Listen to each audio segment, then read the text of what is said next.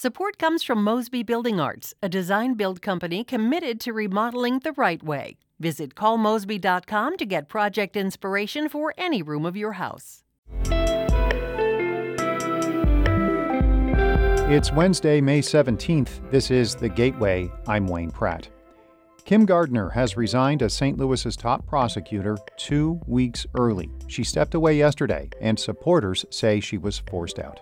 It's really a reflection of a political lynching that stems from her progressive agenda for our community, as well as her position that everybody falls under the law. Gardner is not giving a reason for leaving early. She had planned to step down June 1st. Missouri Governor Mike Parson will pick the next St. Louis Circuit Attorney this week. St. Louis Public Radio's Jason Rosenbaum has more on the governor's next steps to solidify leadership in the city prosecutor's office. After Gardner resigned on Tuesday, Parson told reporters that the Attorney General's office will be in charge of the Circuit Attorney's office. The governor says he'll make his final decision on who should fill out the rest of Gardner's term on Friday. The GOP governor didn't say whether he would appoint a Democrat for the post or whether he would want the appointee to run for a 4-year term next year. It's about who I think will go in there and do the best job to right this ship in the city of St. Louis. And is the heart in the right place to really put St. Louis people first? Many expect Parson to choose a Democrat to replace Gardner since the city of St. Louis is overwhelmingly Democratic. I'm Jason Rosenbaum, St. Louis Public Radio. The Post-Dispatch reports Parson has appointed General Counsel Evan Rodriguez to guide the office until a more permanent replacement is named. That is expected Friday. Gardner's decision has a judge deciding whether to throw out a case to remove her from office. Her lawyers say it's now moot. Missouri Deputy Attorney General Bill Corrigan, who has been sent by the state to help with the backlog of cases in St. Louis, wants the judge to hold off on any decision until there is solid leadership in the prosecutor's office. There is currently not a circuit attorney in place. Obviously, this is a very unprecedented situation, and that I think in the interest of economy and just to be prudent, that we ought to defer the hearing on the motion. The judge has agreed to pause actions in the case while he contemplates a ruling on the motion to dismiss. In other news, Attorney General Andrew Bailey's office has pulled a rule that would have limited care for transgender children and adults. St. Louis Public Radio's Sarah Fenton reports lawyers for patients and doctors challenged the regulation, saying it would have kept transgender people from receiving desired treatment. A spokesman for the Secretary of State, which oversees Missouri's administrative regulations, confirmed Bailey's office eliminated the rule. It would have prohibited providers from offering surgery, hormone therapy, and other treatments to transgender people unless they had resolved all mental health issues. The rule also required patients to undergo 15 hours of therapy before receiving such treatment. Bailey said he was able to issue the rule since gender-affirming treatments are experimental, a claim doctors and patients dispute. The Republican-controlled Missouri legislature this month passed a bill that prohibits gender-affirming treatment for minors but not adults, which Governor Mike Parson is expected to sign. I'm Sarah Fenton, St. Louis Public Radio. The Illinois Supreme Court has heard arguments in the state's appeal of a judge's ruling against the assault-style weapons ban that took effect this year. The judge decided the law violates the equal protection and other clauses of the Illinois Constitution. Gun rights advocates sued, arguing the law restricts ordinary citizens but not law enforcement from owning high-powered firearms. State Attorney General Kwame Raoul says public safety is the issue. People use these type of weapons to commit mass shootings. There's a rational basis to say that we don't want a proliferation of assault weapons out there because we're losing lives. An attorney for the plaintiffs argues the case is about equal protection and Second Amendment rights.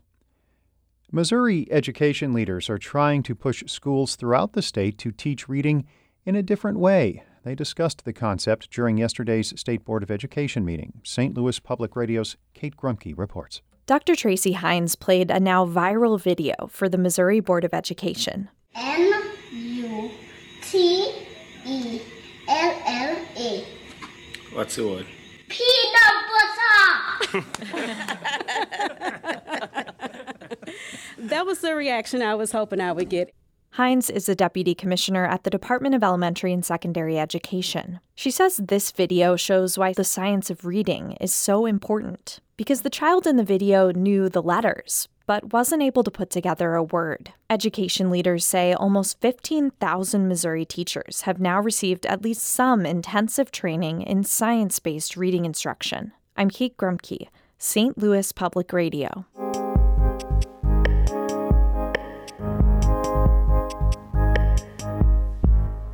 A new federal law will make it easier for military spouses to transfer professional licenses when they move from one state to another.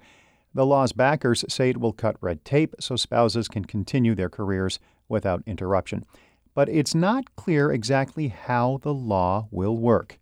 Desiree Diorio reports for the American Homefront Project.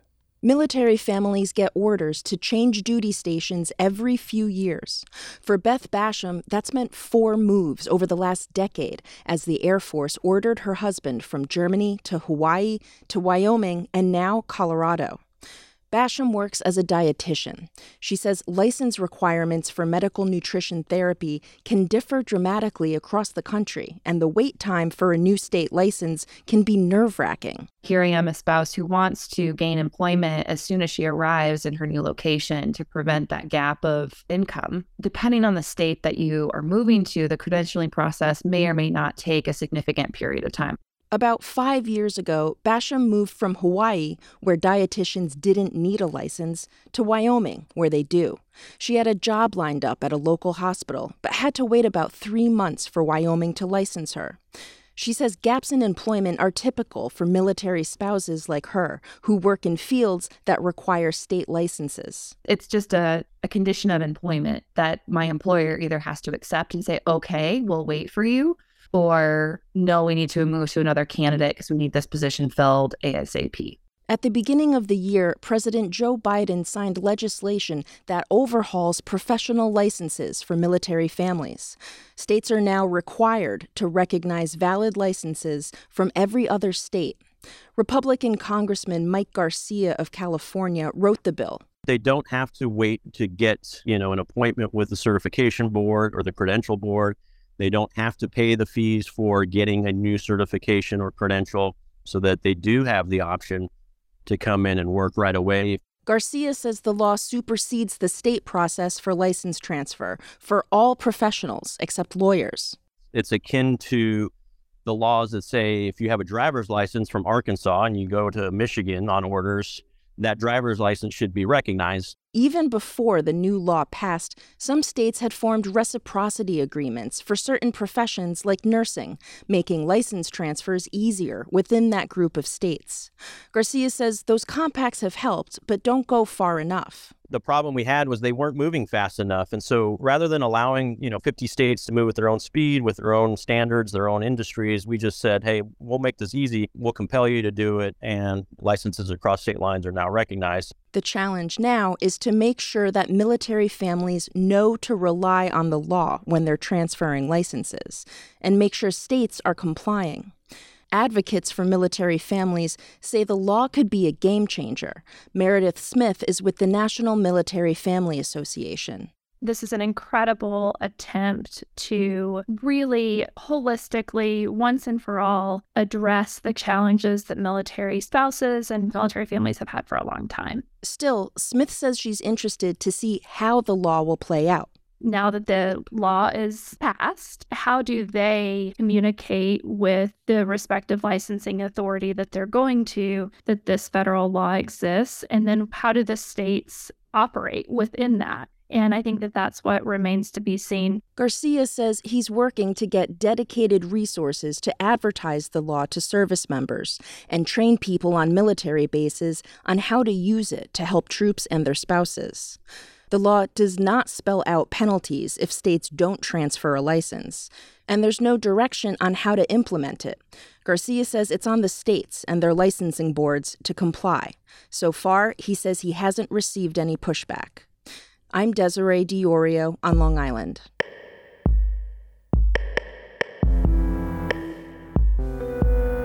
That story was produced by the American Homefront Project, a public media collaboration that reports on American military life. funding comes from the Corporation for Public Broadcasting. Ashley Lisenby is the news director of St. Louis Public Radio, a listener-supported service of the University of Missouri-St. Louis. Theme music by Ryan McNeely of Adult Fur. I'm Wayne Pratt.